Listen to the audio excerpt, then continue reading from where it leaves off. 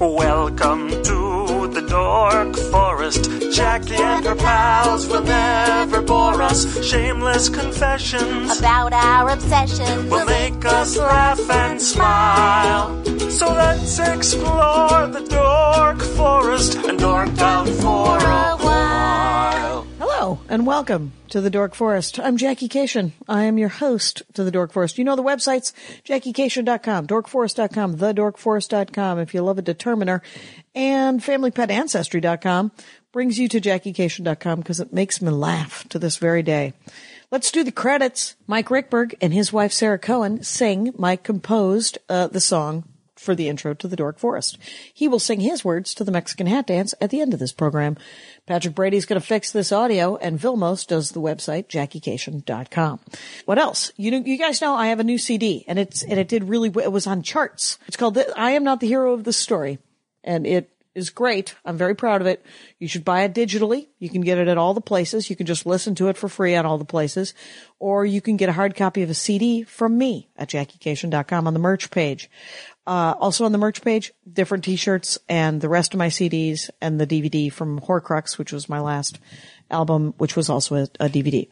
The new album, just an album, so know in your hearts. Also at JackieCation.com and DorkForest.com, there is an Amazon portal where you can support the show by, when you shop at Amazon, using that portal, only in the United States, I'm afraid, only using that portal, you just shop as normal at Amazon, and the Dork Forest gets a little bit of a kickback. So I appreciate if you shop at Amazon if you do that. Other than that, you may directly support the show by donating using the PayPal button on the website. At least one person likes to do it via Venmo, but you can donate monthly if you like. I have not made that easy. I'm sure there's a way. I know there is. So you have to remember every month that you like the show and send me another $10 if that's what you want to do. And I totally appreciate it. The Dork Forest is part of a larger podcasting group called allthingscomedy.com, which is Al Madrigal's umbrella podcasting group. And there are a lot of great podcasts there, including Aaron Foley's Sports Without Balls and Bill Burr's podcast and 1 jillion other podcasts. So get on that if you're looking for more pods at allthingscomedy.com. This week in stand-up comedy, my full calendar, of course, always available at JackieCation.com. You can also follow me on social media at JackieCation on all the things, Instagram, Snapchat, Twitter. And you can go to the Ranger page on Facebook if you want to interact with other Rangers of the Dork Forest, which is, I believe, if you Google the words Facebook, the Dork Forest, you will find it. Other than that, in stand-up comedy news this very week, I am going to be at Bridgetown in Portland, Oregon, doing a live Dork Forest, a live Jackie and Laurie podcast, which is my other podcast with Laurie Kilmartin on the Nerdist Network, and a bunch of stand-up shows in Portland, Oregon. All right. Well, that seems to be a lot of information. Enough of it. If I've missed something, tune into the next episode where maybe I'll do all the informations. But it's a great episode, so thanks for listening. Hey, it's Jackie Cation. I'm back in my living room, you guys. I'm off the boat, got my sea legs off, and I'm sitting here with the first of the new run, the non-ocean bearing episodes. Hello, David Huntsberger. Welcome back. Well, hello, Jackie Cation. Thank you for having me back. I talked to you right before you set sail. Right before I did a phone into your Space Cave. Yeah. Which is your new podcast. It is. Because you were doing one with, over there at Earwolf, I think, right? Correct. Yeah. And now my new one is entirely independent. Oh, that's nice. No network. It's me doing everything. I like that. There's a lot of work that goes in, but you're doing right. it here. I do All Things Comedy, and All Things Comedy helps me, and I try to help everybody who's on All Things Comedy. Yeah. And they have a recording studio, but shh. It's a podcast. Let's just do it. Yeah. Let's not organize to make a third person have to show up. It's hard enough. I do Jackie and Laurie over at Nerdist. Yeah. And I was like, I'm not gonna have anything to do with it. I'm just gonna show up and do, well, it turns out, it's a scheduling nightmare. And, just because there's, you have to schedule the time to do it. Yeah. And then another person. Oh, yeah. This is just me and you. And I'm like, what are you doing on 11 a.m. on a Tuesday or whatever day it is, Wednesday? Yeah. I feel like that's the nature of podcasting, what made it That's what made it if work. Great's a strong word, but maybe if it was great at any point, that's what it was. Like, it's just people chatting, and I get to kind of be a fly on the wall. And it's accessible. And genuinely, any of us can do it, which is why there are so many of them. Yeah. And it's a learned skill as you go along. You get better at it. And so whatever it is. But so the new one's called Space Cave, and it's thespacecave.com. Correct. And it's you interviewing space people. I do artists as well. I like to have kind of a mix. Anyone that has an interesting either level of research and or point of view on the world, creating things and or researching them. But yeah, I've talked to a lot of like Caltech people and JPL people. And I got some folk if you need them. I would love that. Yeah. They are a couple of my favorite episodes. A guy named Robert Hurt who does all the art for the Spitzer telescope. Really? Yeah, he's this is the word he doesn't like. That is the only word that I can think of. Colorization.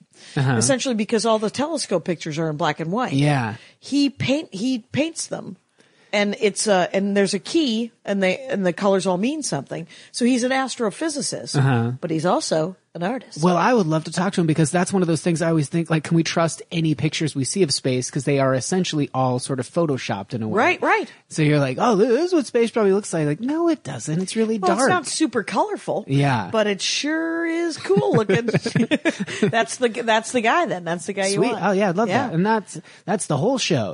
And I also call in, I'll have people like tweet their telephone number and I'll just call strangers for like a short, like 10-minute chat. Oh, we did that. It's fun, right? I forget where I was, but I was in a hotel room somewhere, and we talked for 10 minutes about the Joko cruise and how I was going on the nerd cruise. Yeah. And how I was a little frightened because it was going to be a week trapped on a cruise with what I thought was 5,000 people was actually only 2,000. Oh. Like 1,780 people. Way better. And I will show you later, I was given buttons that I could wear that said, no, I don't want to do friendship right now.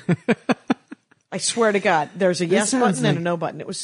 I kept them. I literally am trying to work up the guts to wear them out in public. So this was like 2,000 introverts coming up with a sort of a solution as to how to be polite and saying like, I just want to kind of go about my life. But I want to be around like-minded individuals.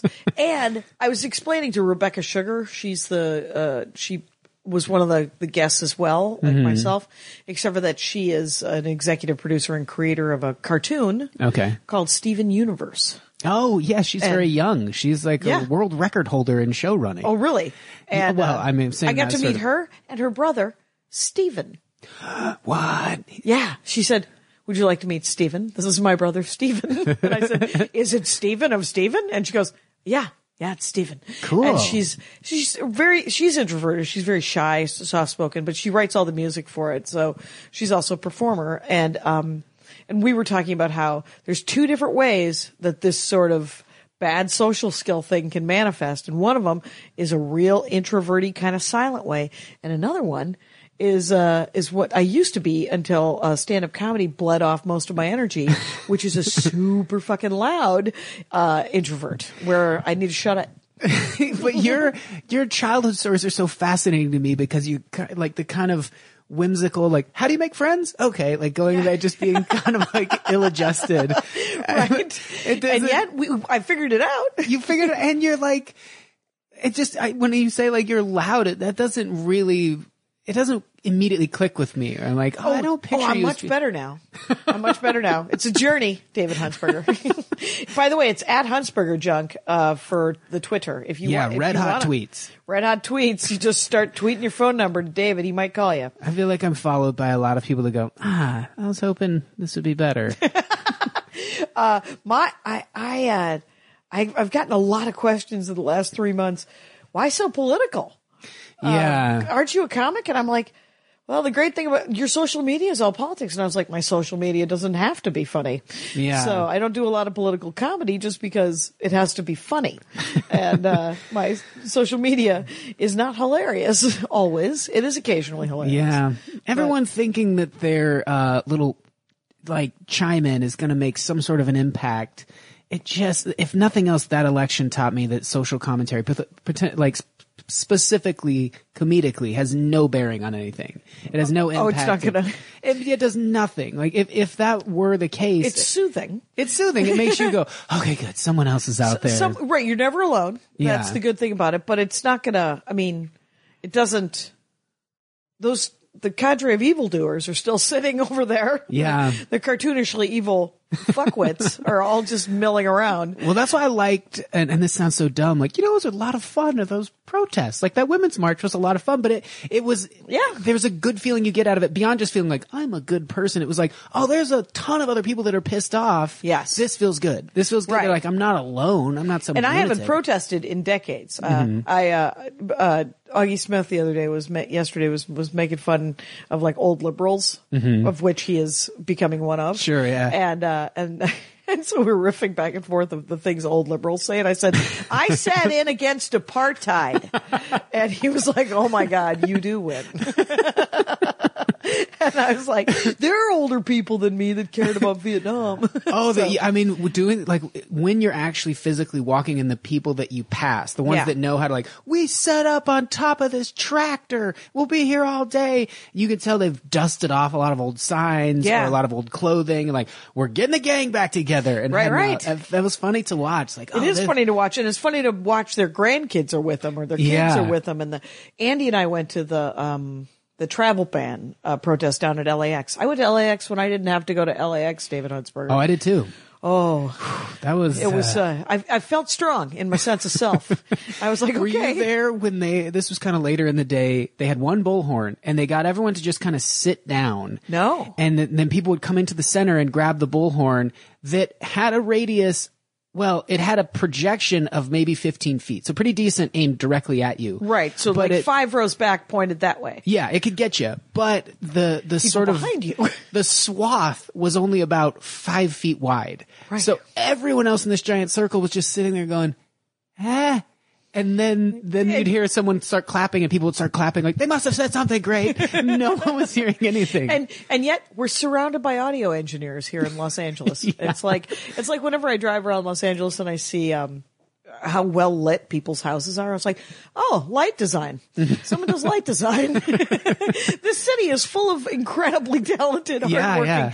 There's got to be someone who's got some chops on the sound engineering. Well, you'd think they would be as compelled as sort of like the civil rights attorneys that are like, I'm heading down there, I'm working pro bono, I'm getting in the mix. A sound engineer, you would think, would do the same thing. I'm going out with my pack and I'm going to rig it up so that everyone can hear, as opposed to it was like they were firing a hose at you and not like civil rights. And I'm talking more like hoses are bad analogy. That was a bad. It was like, some sort of thing that like they sprayed around. Yes. And then as it passed you, you would just hear like, and he's lying about his tax. And then it would just the Doppler disappear. effect. It's the cone of shame. There should be, you got to do whatever. So let's talk about a couple of things, David Huntsberger. Sure. First of all, we can talk about the fact that you have a new CD coming out. Yeah. And are you going to record it on this next tour? I'm going to try to record as many shows as possible, and then if one of them put it together? grabs me, I'll just I like it in its full form. Like you like one set? Yeah. And then just post it. Mm-hmm. Interesting. It's, I recorded my new album. Hello, I am not the hero of this story. Oh, yes. Available, number 1 on Amazon and iTunes, and number 3 without a bullet. On Billboard. Way to go. I know. It's never made any of those lists before. Hence the continuing harping of it. Anyway, but I recorded like 5 shows. Yeah. And I picked one of them and then just grabbed better versions of those jokes from another one. Yeah, I did that with the CD, and that's probably the best like sounding one that I did. But I always felt a little. I mean, I know it's show business, but I always felt like this is a little. Well, the thing is, it feels more authentic and it feels more honest to just. But I always feel like, It's like any sort of light Photoshop on a headshot. You're like, no, this is what I look like on the best day. On a bad day, sure. Because there are bad pictures of me. Like there's a woman who doesn't like me who sometimes changes my Wikipedia page. I don't have anything to do with my Wikipedia page, but I occasionally someone will say, "Hey, your Wikipedia page has that horrible picture back up," and I'll go and I'll, "Oh yeah, that's a picture of me. That is not a good picture of me." And then what's her big focus here? She doesn't like me because just in general. I supported Tig Notaro. Oh, geez, I know who you're talking about. Yeah, so the lady who doesn't like Tig does not enjoy me. I see. And I don't know her. Yeah. So I'm sure she's perfectly nice in many ways. I should have made that connection. But, okay. But no, it's fine. But what I have to do then is I have to go like a loony goon and say on Twitter, who knows how to change a photo on Wikipedia? Because I don't. Can you put a headshot or anything that doesn't make me look like I have an extra ear? And, so I always think, like with any sort of photo, with the album, they're going to come and see a live show, and a live show is always exciting. It's always a different version of, and some of the jokes I just said better. All the words were said in the correct order as opposed to the incorrect order. Yeah, I know. It's weird when I'm not looking for the most laughs. I'm looking for the right way I said it. Yeah, I'm the exact same way. Not that there's a script in my head, but there is like a gymnastics routine of like, well, that was my 10 or 9.8 or whatever the good Stuck score the landing on that one. Yeah. Whereas this one, like the crowd still cheered and maybe they enjoyed it, but I know I can do better than that. There's a better version of that joke. I believe Friday first show. Yeah. And so that's what I did for Hero. And then, of course, as soon as you publish anything, you write a better punchline. For some of the jokes. And so sad, too bad. Yeah, you just move on. Just please come see live comedy. Yeah. So you're going to do a bunch of live shows up the West Coast. David Huntsberger is doing a tour in May. And then I'm doing the Fringe Festival in Edinburgh in August. And I'm going to try to record some of those as well. That's neat. So that's kind of also why the pre-order is like I'm doing it through Kickstarter to try to like raise some funds. Oh, so you're going to do a Kickstarter for the new CD? Yeah. Okay. Yeah. So, but rather than like, I don't like the idea, especially with so many other causes currently existing, of just like, hey, chip in some money. I like giving there a return. Like, right, at least you'll get a CD. You'll get something. Right, yes. And then I'm having some animators chip in, who they did on my last project as well. And like, I toured that around with like, performing in front of big screens and having all this cool animation play behind me. Yeah. And then we shot it as a thing, and, I want to do this the same way, but I want to do the touring with it a little bit more. I don't want to race right into like trying to film it or anything. Another like that. great way to support David Huntsberger: buy the existing stuff. What the true. Heck? Yeah. It's I got all kinds of stuff out there. There's stuff out there. But now we're getting close to 15 minutes and we still haven't talked. We talked horses last time you were That's on. right. Yeah. You were the one who told me you like to stick your face right behind the nostril of Have you tried that yet? I haven't. I've so wanted to yet. But I've told other horse people that, and they're like, he is correct. That is a really sweet spot of a nice horse. Yeah. And it smells like grass. It's great. Anyway, but you wanted to talk about animation because you bought a new light table. No, I made a new light table. You made a table? Yeah. I had, I started it probably, I mean, this is something that should not have taken that long, but I don't do a ton of animating, so I have to like kind of talk myself into it. My plan was like, the first one I made was like 3 minutes long in 2007. Okay. And that started with, I was working at a comedy club, and a guy I worked with, we were talking about one of my jokes. It was a really dark joke about a person committing suicide in a very a very complex way.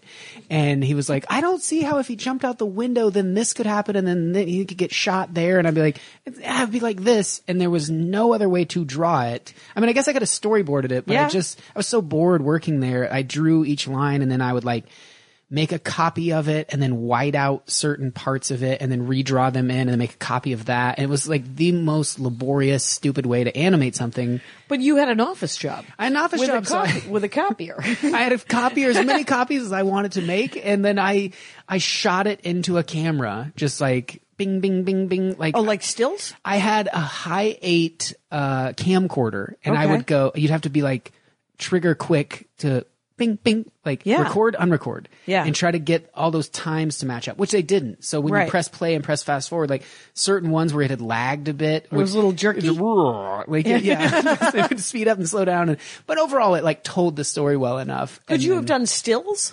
Oh yeah, that's what I do now. Okay, because that's what animation is, right? There's a series of stills that have been moved quickly. Right. That have, okay, is that, that's it, yeah. Allow me to define animation, which I'm like, pretty sure that's what it is. Yes, Jackie, that's what it is. I don't think you could say it more concise. A series of stills that have been moved quickly.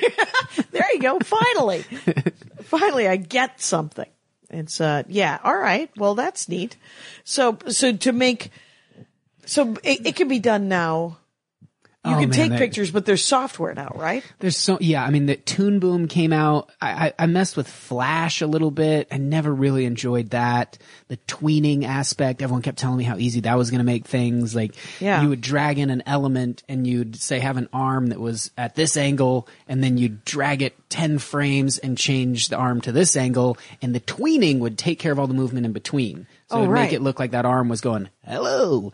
And I liked the simplicity or the fact that you could figure those things out. I don't know. There's something like Walt Disney-esque about, I think the same way that people stack up dominoes and they tip them over and just watch them and think, you're doing it. Like that weird feel. That's to me like what animation is. Like, oh, it's moving. It's going. Oh, there you go. I made a thing that now it's moving. Yeah. Okay. Sort of like Andy, he likes video games, but he really likes now to make board games. Oh, he just wants to make the pen and paper game. He just wants to do it. And so as much as he loves that there's a video game at the end of it all, he wants her to be a paper and pen prototype initially. So yeah, I think you gotta be honest with yourself in that. I suppose. I mean, in my head, I'm animating stuff all the time. Oh yeah. But in actuality, I write down a handful of them, and then every like 5 years, I get around to like, all right, I'm going to do this. Okay, so you write down essentially like a tiny script or a tiny like a joke premise to some extent, and then 5 years later, or however long it takes, you look at it and again. Oh, I never did make that thing about the guy jumping on top of the roof and then flying away and turning into an opposite person. Totally.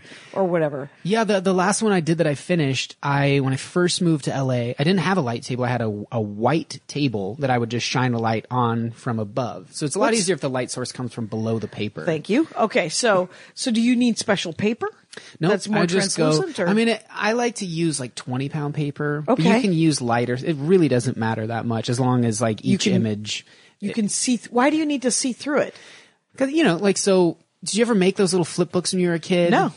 So you would take like my friends and I were obsessed with. Whether it was you get like the best thing to do it with was a stack of like Post-it notes. Yeah. And then you would just draw like a little stick figure person, and maybe they'd be like running with a long jumping pole. Yeah. Or maybe they would run and they'd blow up, or you could do like a bomb that landed and then exploded. Yeah. But then you would just flip through it and you'd watch all that stuff happening. So you kind of needed to like know from the page before, like, oh right, well he's a little bit further this way. The little stick guy's a little further this way. Oh, so are you stacking pieces of paper on top of other pieces of paper? I do them one at a time, yeah. Like I'll put one on the other, and then so I can see the image that's below it. Okay. And then I go, okay, so right here the ball is being thrown out of the person's hand. It is an inch out. Right. So now I'm going to do an inch and a quarter and just draw another ball. So that might be the whole frame. Trace the guy, arms in the same spot, ball just a little bit further to the right. That is so obnoxious to people that have the software. They're like, dude, just move the ball. Why would you draw that over and over? And, because that's the fun part for you. You're like, well, I want to see the garden grow. Yeah. I want to see so is now, just from a spatial kind of sense, I just need to know. So here's the table, right? Yeah, yeah. So underneath the table, there's the thing that you just draw. Yeah. You drew dude. Yep. Hand, ball. Yeah, yeah. And then on top of it, blank piece of paper. So you can see this dude. Yep. I can see the dude that just existed and is now in the past. Now I'm drawing present He is now dude. in the past. So there he is. So, and then I can kind of see where that ball is. And now the ball is going to be a little higher. Yeah. So that's all I'm doing? Yeah. In fact, I could show you a thing with this paper if you'll allow me. Please allow me. So this might take a second because I'm going to roll it up. So this is like a 2-frame animation thing this might not work here because this pin is. Do you want? But you can do this. So if you have what you've drawn here, your paper will want to roll back. And then so you could have one frame here of like a person smiling and then here frowning. And when you go back and forth, you'll see like two different faces. Okay. So you have two frames that really quickly just from that. Okay. Well, when we are done holding on to microphones, we might do this. Okay. Just so that I can see what the hell you're talking about. Okay. Because you need a page below. So I didn't explain. Oh, it needs two pieces of paper to some extent. Well, let me see. You've got, okay. No. It needs one piece of paper. I can fold it here. But you got to sometimes like tape it down. Oh, okay. Now we've got to post it. So this is where, so you got to flip book there. Right. You could do that. It's already happening. Let me try this. There's already a binding. Yeah, I'll show you after this is over. You fold a piece of paper in half. Yeah. And then you would do your rollaway thing. Okay, I'm going to show you. I'm going to do it correctly here. Okay, so you're just going to do it. We've got time. This is a podcast. Yeah, this is a tactile I love that it's podcast. a visual. Something visual is happening. I should probably Snapchat this just so the world can possibly. The tighter you get this roll, the better off you'll be. So now I got it really want to crease that in there. Oh, that's going to be good. See, because now you're removing this. So you draw like a face here. This guy's angry. Angry and face. Then you got this person here, which you've traced, who's excited. Then we'll do this again. Then you'll roll it. A crispy roll here, and then. Oh, there. So you could do that with throwing or like slapping. And then you write music. And then who knew that there was music being written as well? Well, the scoring is my least favorite. I like to just like have either like a stand-up bit or a song, and then just the animation goes over it, and I move on with my life. I did one. I legitimately drew the whole thing in probably 2 days. That's typically how I would do it, is like just spend like 12 or 15 hours just straight, just drawing constantly. Right. And I use a lot of loops and stuff. And then I go, all right, I got it. I got all the frames I'm going to need, and some of them I can double back on, or I can grab this one and put it here. And in the editing afterward, I can cheat it and make this look like it's longer than it is. Yeah. But then I'm like, oh God, now I gotta like sound edit it and put in like the door creaking and footsteps and things hit it. And that part was, all the animators I've talked to, like, that's the best part. That's the most fun. I hate it. Right. Cause you just want to draw,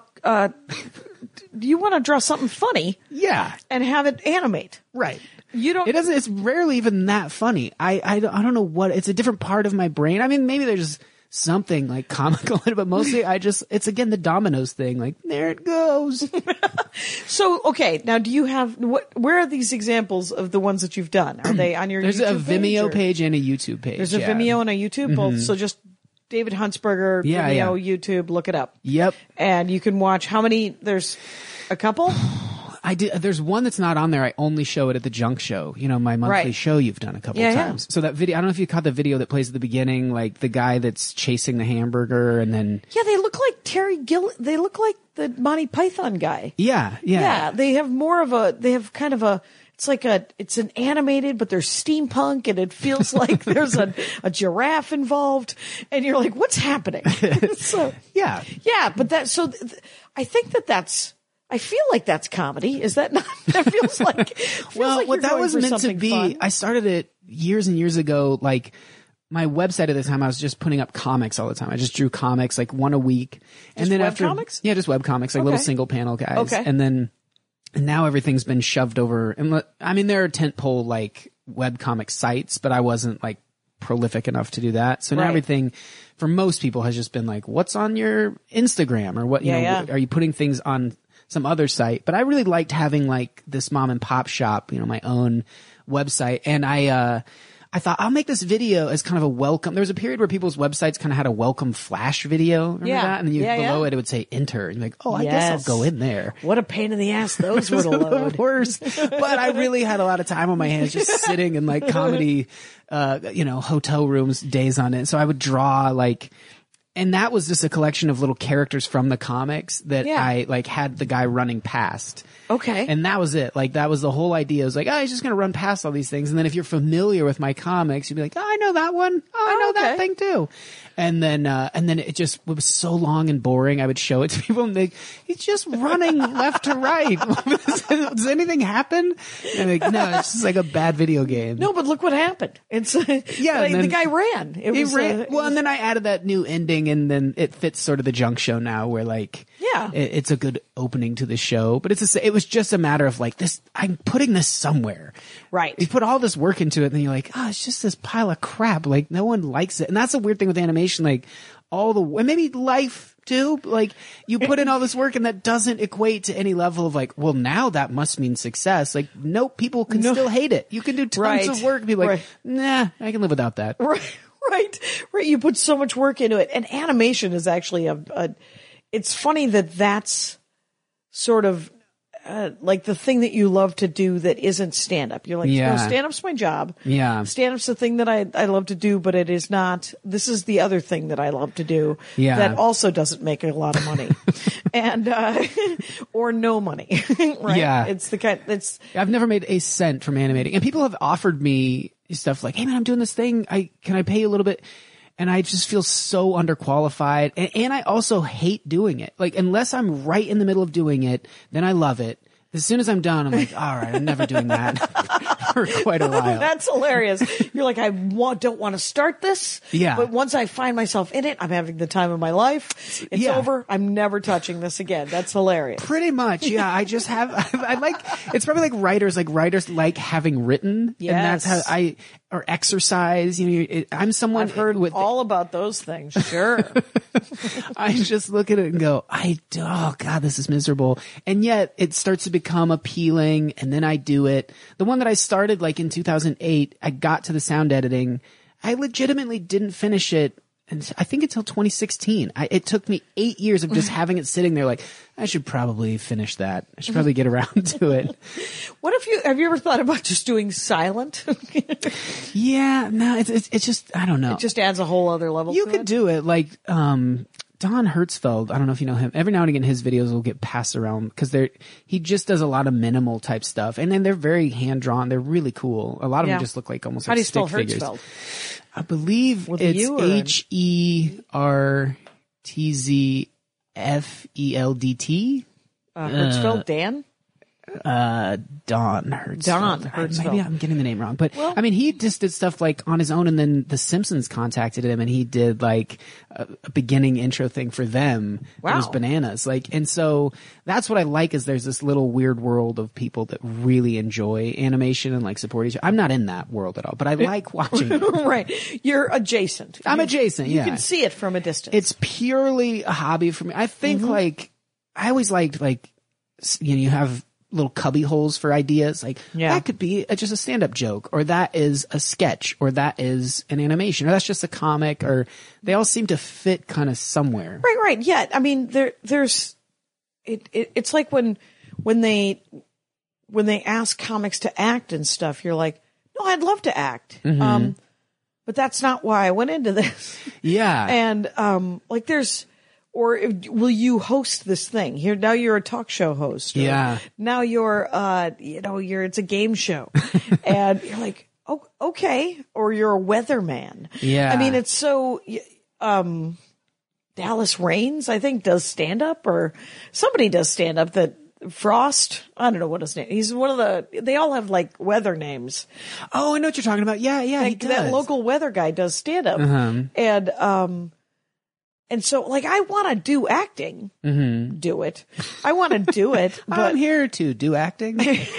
Are you guys doing acting here? Because I was hoping to do some. And but there's things that I've thought about writing, but I haven't written them. Yeah. There are cubby holes of things that, like, well, what if I wrote a series of where I am just sitting in a weird, very barren looking room, pretending to be Beyonce's weird white aunt. Yeah. That she doesn't talk to anymore. And you're just like, not even, it could be Beyonce. It could be, just anyone famous. And How I'm like, long have you had that idea?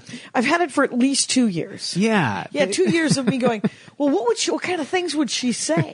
And I was like, are you ever going to sit down and write any of that? Nope.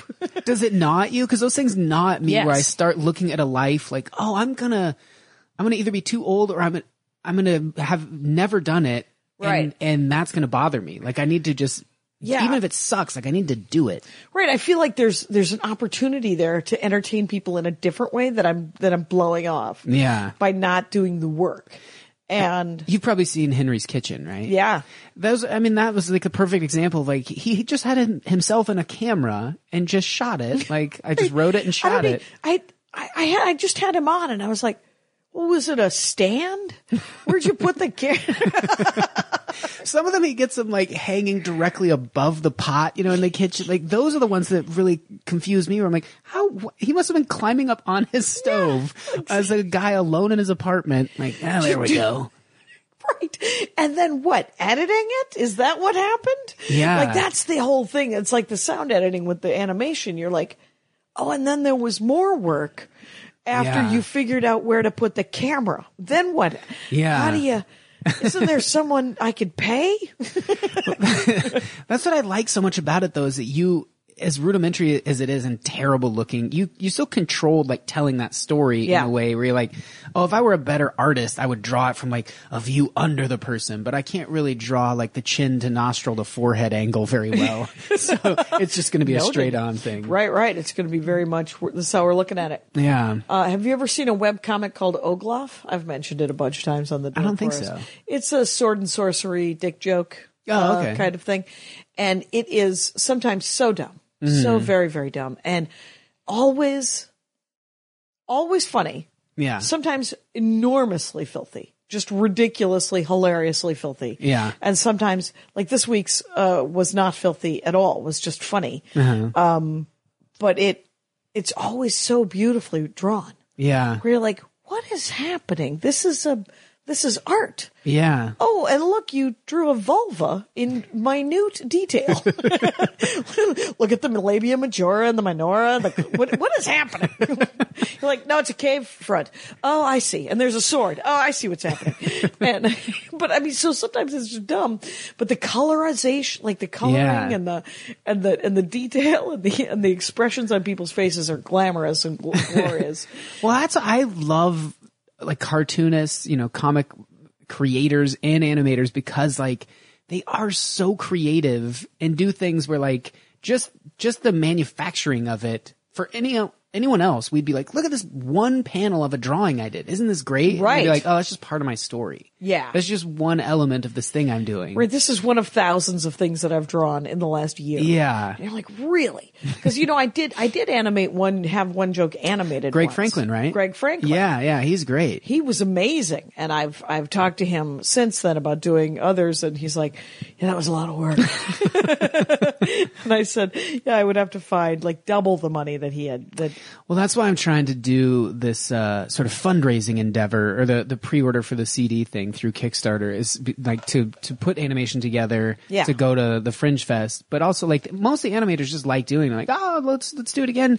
But I really want to be able to give them some amount of compensation. Because it's really fun. It's fun to like create the stand-up. It's fun to like work with them and kind of, what do you see this being, or but whatever. have some value. Some value, yeah. Just to make sure I know this is lame. Yeah. Like I'm doing Bridgetown. I'm doing a live Dork Forest, and I asked the Double Clicks, they're Garfunkel and Oates, but sisters, and one plays the cello, the other one plays the piano. They were on the Joko cruise. They're very funny and very smart and very sweet and great. But I was like, would you guys want to do like a 20-minute set before the Dork Forest? And then I have the guy who wrote all the Eberron Dungeons and Dragons books is going to be the guest, and they're willing to do it. And I was like, I am so sorry about the lack of. There's going to be some money. Yeah, and so there is some money, but I was like, I wish there was more. Yeah, because I mean, especially with the budget being taken away from the arts, I mean, it seems like now more than ever, it's just like, well, you got into it because you like doing it. Like, right, but it is a very valuable, like viable part of society. Yeah. I wish we valued it more in a number of ways. Well, and I think that some people just haven't thought, they didn't think it through. They were like, well, we're going to get rid of freeloaders. Yeah. But we're not going to get rid of people who need services. Wait, those are sadly the Venn diagram of that. Yeah. It's so, I was going to ask, I mean, do you want to talk more about the creation of animation, or do you want to talk about your favorite stuff that's on right now? What's the dorkiest? I mean, I can tell you getting into it what, sort of planted the seeds that I think just when you're a kid, like you're exposed to a ton of animation, but there was a period when I was probably in like 5th grade. I don't think Mr. Magoo was on the air.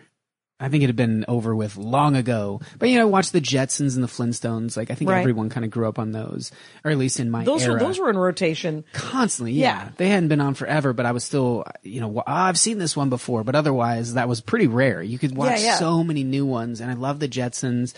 But they were just on. They were just stuff that like happened to me. Whereas and I don't remember how this started, but I just almost like I was summoned. Just get out of bed and head out and sit down like right in front of the TV at like 5:00 in the morning, watch 2 episodes of Mr. Magoo. Right. And then get up and go back to sleep. And I don't really remember ever explaining that to anyone or really saying to myself like, you know what I love? I think maybe a friend on the bus had said like, you watch Mr. Magoo? And that was about it. And then I just thought it was so cool. And there's nothing about that animation that really stands out. I was trying to just think about it because it feels kind of Flintstones and yet kind of South Park. Because it feels real 2-dimensional. Oh, it is. And Woody Woodpecker and, all the Looney Tunes stuff. Like they all have their own feel a little bit. But Mr. Magoo, it was just very 2-dimensional. There's nothing... it didn't have the same vibe as like Bugs Bunny always had sort of a depth to it. Mm-hmm. Well, there's a lot of... Like there's those, all the movements are a lot, big eyes and peeking around the side of a building and, those things are very Looney Tunes. But there was, the Looney Tunes, but I think Bugs Bunny in particular had more of a field of a depth of.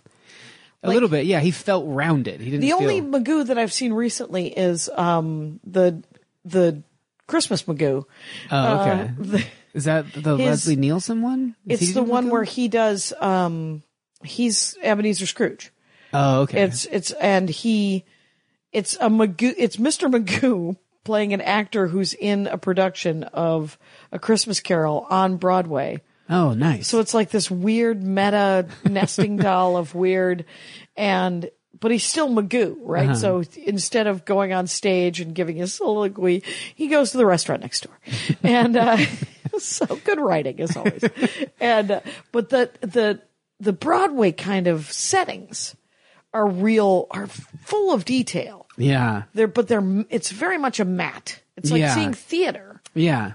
Because he's in front of essentially what you can tell is a facade. Yeah, but those are fun. Like it's like beautiful. The most recent thing that caught my attention that way was like Squidbillies. I just loved their backgrounds. They were really cool, and they were just so abstract and weird, and yet they were enough to like convey like this is where the show takes place. But it would just be almost like splotches of paint and weird. Like it was just so bizarre. It was like a Basquiat painting or something. It was just kind of all over the place. Wow. I love that. What's Squidbillies? Squidbillies was an Adult Swim show. I don't know if it's still on anymore. I mean, they had that period where, like, I really liked, like the Venture Bros. Yeah. I didn't get into like Aqua Teen Hunger Force as much as everyone else. It was a little too flash animation for me, the way stuff moved. Okay. But Squidbillies is just like, so these redneck land squids. Okay. It's like, they're just your Squidbillies, like hillbillies, but squids. They're squids, yeah. I see what's happening. Yeah. Okay. And it's just silly and crazy, and I really like it. It was just, in that, when you think of Adult Swim, like, to me, that was like not the quintessential, but it was just so silly. It's an and excellent example of what Adult Swim wants to be and is often at its best. Yeah. But my favorite animation, there are 2 that stand out to me, like, of all time. The movie Heavy Metal, did you ever see that? John Candy, and like everything moves and it's almost like this watercolor, hand-drawn, flowy thing. Yeah. And then The Many Adventures of Winnie the Pooh, I think is the best piece of animation maybe ever.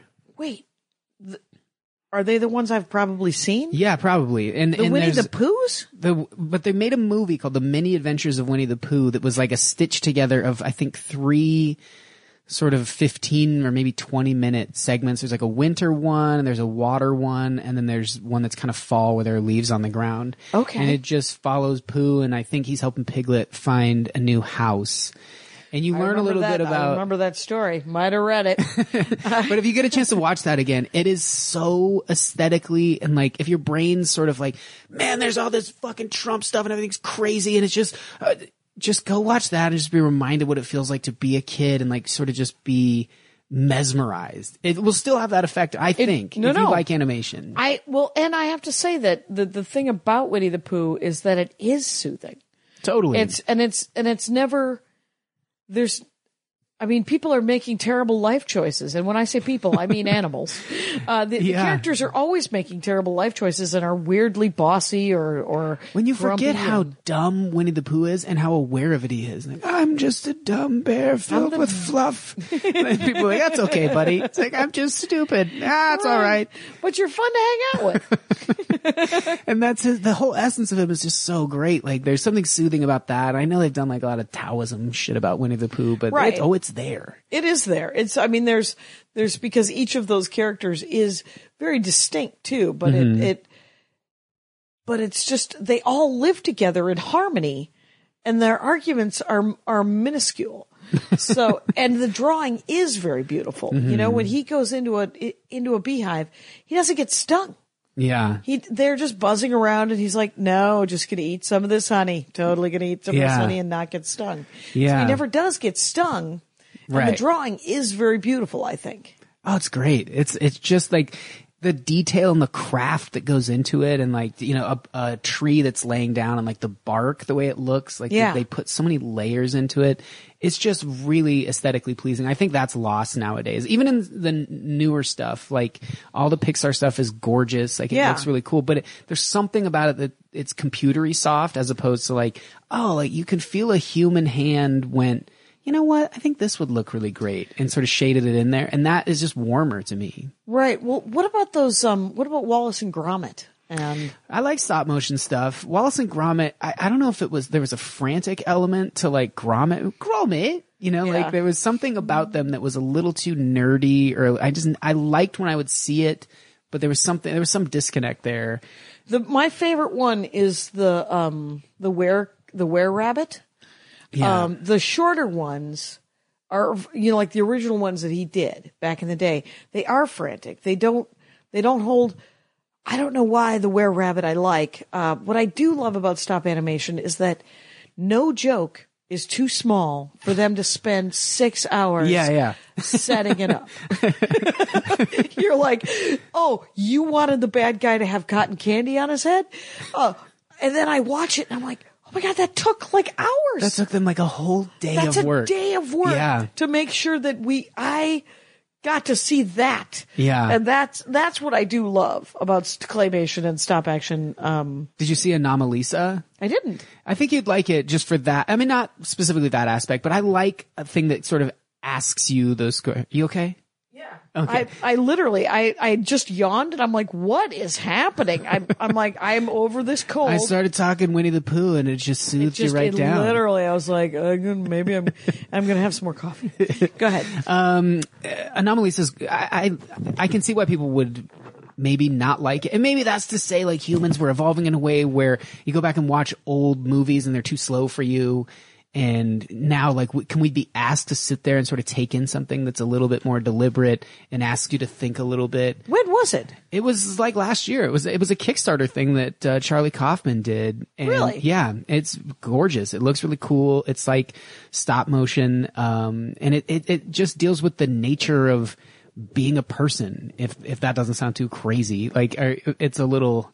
Probably That's more broad, than that, but it's broad. Yeah. I mean, I don't want to give anything away about it. Okay. It's who are the characters? Can you say that? I'll tell you this, and I don't think it'll give anything away. It's only voiced by 3 people. Okay. It's a guy and everyone else. It's a main guy whose voice is very distinct. Okay. Every other person he runs into has the same voice. And so that is a key element in it. Like that we're all kind of homogenized and similar. And then there's one other voice. Okay. And so it's about him and his search for sort of someone new or a different voice and what it says about himself and who he is. And wow. All right. It's great. I think, and it's one one that when it ends, you might be like, but then it gives you a lot to think about, which I love. I don't mind that. There are movies that I've left going, whatever. And then they haunt me, where you're just like, oh, I see what you... Yeah, and I think isn't that the best? Like, it's kind of as the much best. as I like the idea of all the Fast and Furious movies and stuff like that, where, well, fun, cool, like that was just a bunch of explosions and a chase, neat. But I like when something just creeps in and it sort of changes you a little bit. Yeah. Forward, and you're like, yeah. Well, that's not how Anomalisa would do. Like it's a prime factor in your whole decision making process in life. Yes. Now I'm following. She is my God. And that is interesting. Did you see the Box Trolls? No, I wanted to. It's sort of Wallace and Gromit. It looks amazing. Yeah. It's one of those where like when the Pixar gang settles on a story, like they've got it. They know every beat, like you're talking about, like everything is, very well. And it felt like the Box Trolls could have used just a little bit more time for the story. Not to like shit on it at all. Because I think it's beautifully done. But there's this thing at the end where they show these two characters who are sort of like Rosencrantz and Guildenstern. Like they're just hanging out and they're talking and then they just do this really slow zoom out. And pretty soon you start seeing like how fast it is sped up and you're seeing the like animators come in and change parts of their faces, change their bodies, change the stage around them. And it's happening in like 100 times speed. So like, but you're seeing their, faces move and hearing them go, what do you think this is? Do you think we're actually alive and thinking our own thoughts? Or is there someone moving us at all times that we can't perceive them? They're not around us. Is this the way? Oh. And so it's very like kind of that meta thing, but it's awesome. It's really cool. I had a nightmare not long ago. I finished reading this book called, Off to Be the Wizard. Mm-hmm. And I have the second one. It was Gift. I talked about it a couple episodes ago, with Michael Palasek. But it is a story that says that we all live in a computer program. Uh-huh. And my cold was so bad a couple of weeks ago that I was in Spokane and I woke up and I could not get back to sleep. I kept having the same recurring nightmare. Ugh. And I would wake up and I would see pixelated that I could see where the code had stopped. Oh yeah. In the world. And I was like, if I could just learn how to write code, maybe I could get rid of this cold. And, I was like, would it be HTML? Would it be C++? What would it be? Yeah. And, but it creeped me out so bad I haven't been able to start the second book, which I was like, I might not be able to keep going with this one. But I love that. That's fascinating. Did you see Up? Yeah. Because Up had this, with Pixar, the way they do movies, I am told. I watched some, like a TED Talk, but not really, where he explained the process of how they pitch the movies. Yeah. And you come in with a story that you want to do a movie about. Yeah. And then you have to pitch every single scene. Mm-hmm. So you talked in front of a pile of haircuts, or you're in some sort of conference room with all the people, and is that something that's been said before in human history, or did you just kind of pile of haircuts? Pile of haircuts. It's last couple of years has been my it's like Suits. That's great, but pile of haircuts seems accurate. Yeah, and so ever since I have recently started spending a great deal of money on a haircut, probably 2 or 3 years ago, and I was like, oh, that's what those people all look like. They all look like they spend a great deal of money on a haircut. And so they're haircuts. So great. Yeah. And it changes the tone from like, it's a little bit more gender unspecific. Yeah. Like everyone in that room got a haircut they felt real good about. That's a $200 haircut you're sitting on top of right there, or underneath. And, so they pitch every single scene? Every scene. Exhausting. It's an hour-and-a-half pitch. Whew. It's not an elevator pitch. Yeah. It's a marathon pitch, right? Mm-hmm. And then I guess they make the movie twice. What? They make the movie and then they make the movie again, supposedly.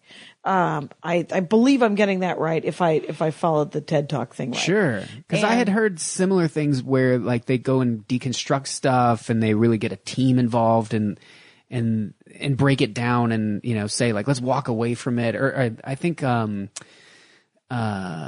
was the one about the brain? Oh, the happiness and the different emotions. Yeah. Yeah. I can't remember the name, but boy, this is sad. Does it make you sad? It makes me gloomy. But yeah, anyway, same thing. I heard the same thing where like they really really deconstructed. And they really, I mean, that's why I think they're all either great or really close to being great. Yeah. And I can see, but it is weird when they are not great because you're like, well, I'm used to like all the Toy Story movies. They got sad but they were important. The Up has always driven me a little mad because in the, you know how they Inside Out. That's it. Inside Out. Inside Out, I thought that every scene made sense. Yeah. And every scene was great. But Up didn't to you? No. Every scene, it was like two different movies. It genuinely felt like two different movies. There was the movie about the dogs. And then there was the movie about the old man and the little boy. Yeah. And I was like, I don't care about the old man and the little boy. I care about the dogs. And I care about the villain in that one. There was the villain who had the dogs. And I was like, what's happening? Why is that guy living in Costa Rica? What's happening?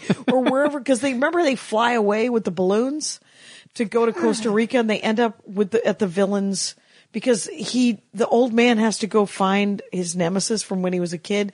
But for some reason, the first 10 minutes of the movie, we have to sit through his wife having a miscarriage. When I think of Up, I think of that. I think of the first 10 minutes being really sad. And then I think of them just walking across rocks until they have the house on the edge. Like I've blocked out or really forgotten. You don't ever think about the Boy Scout thing at the end of it where the old man is like, he shows up and the kid's dad doesn't show up. I think of that scene.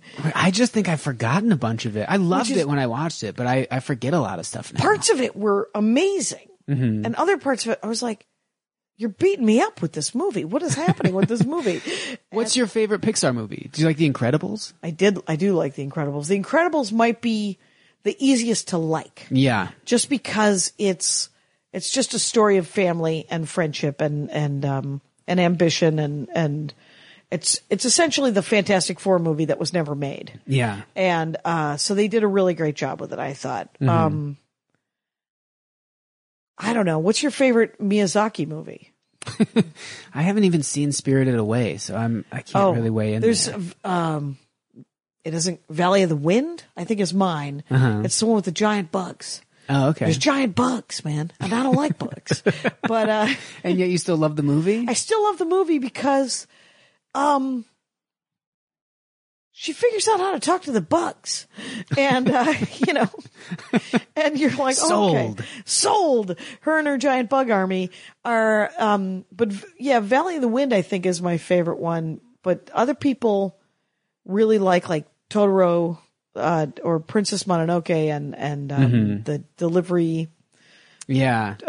And many of them are very good, but I think what you like about animation, it isn't always like, I tend to get sucked into like, oh, that's pretty. Yeah. And then, but because you make it and because you're coming possibly from a different site, you're like, that is pretty, but I also like these other things. Yeah, I guess it all goes together. I mean, I had some old Simpsons DVDs and a DVD player that would allow you to go frame by frame. So that was really helpful in like learning how to animate, but also seeing like kind of the simplicity they made stuff with. Like, they don't overthink it. Like they really just get the point across. And so I think I would imagine every animation studio has their own philosophy there. Like, we're the place that does it bigger and crazier and more. And other places like, we're just going to do what's bare bones necessary, but really make it, hopefully pretty. Or there's probably a science to making it aesthetically as pleasing as possible. I don't know if we know that yet, what makes a human's eye drawn to it specifically. And there's that uncanny valley business too with animation. Yeah. Where something looks too real. Yeah, we're approaching that with eyes and hair and things like that. Isn't that supposed to be right over the horizon? Like, yeah, I think it was, like I saw Zootopia and then I saw, the pet one. I mostly see children's movies. I mostly see blockbusters and children's movies. Yeah. And Moonlight, that's whatever. And are they animated? No, thank you. No, thank you. He is a kid for a little bit, though. Ooh, Ooh, there's a child. And but that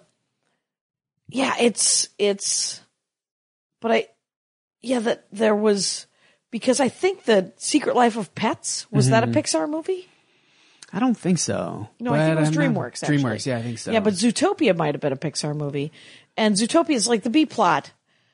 I'm a big fan of the writing. Like, I want it to be whatever it is and beautiful but Zootopia, I mean, the whole plot of Zootopia was just inclusion and stereotypes and racism and all the isms, right? Yeah. So I love a story like that. I mean, I need to be reminded all the time to be tolerant. Yeah, you're one of those bigots that's just out there for getting it. That's it. Always constantly thinking to myself, what is with that blue-haired dude? And Jackie, did you forget about children's movies? Oh, right, sorry. Oh, that's right. Zootopia, foxes, quit judging. And oh, that's they're funny. not predators. You gotta know that. You've seen too many movies by this point. Right, quit saying that rabbits are cute. We can call each other cute. That's it. And so funny. So what? David Huntsberger. We're getting close to it. Did you know? Oh, okay, sure. And I did yawn during it, and I feel really bad about it. As you should. I won't tolerate it. It's an outrage. Well, I'm glad you're feeling better. I am feeling better. better. And I'm in no way offended by the yawns. Oh, okay. Thank you for having me here. Of course. I love coming into the Dork Forest and hanging out. Dork.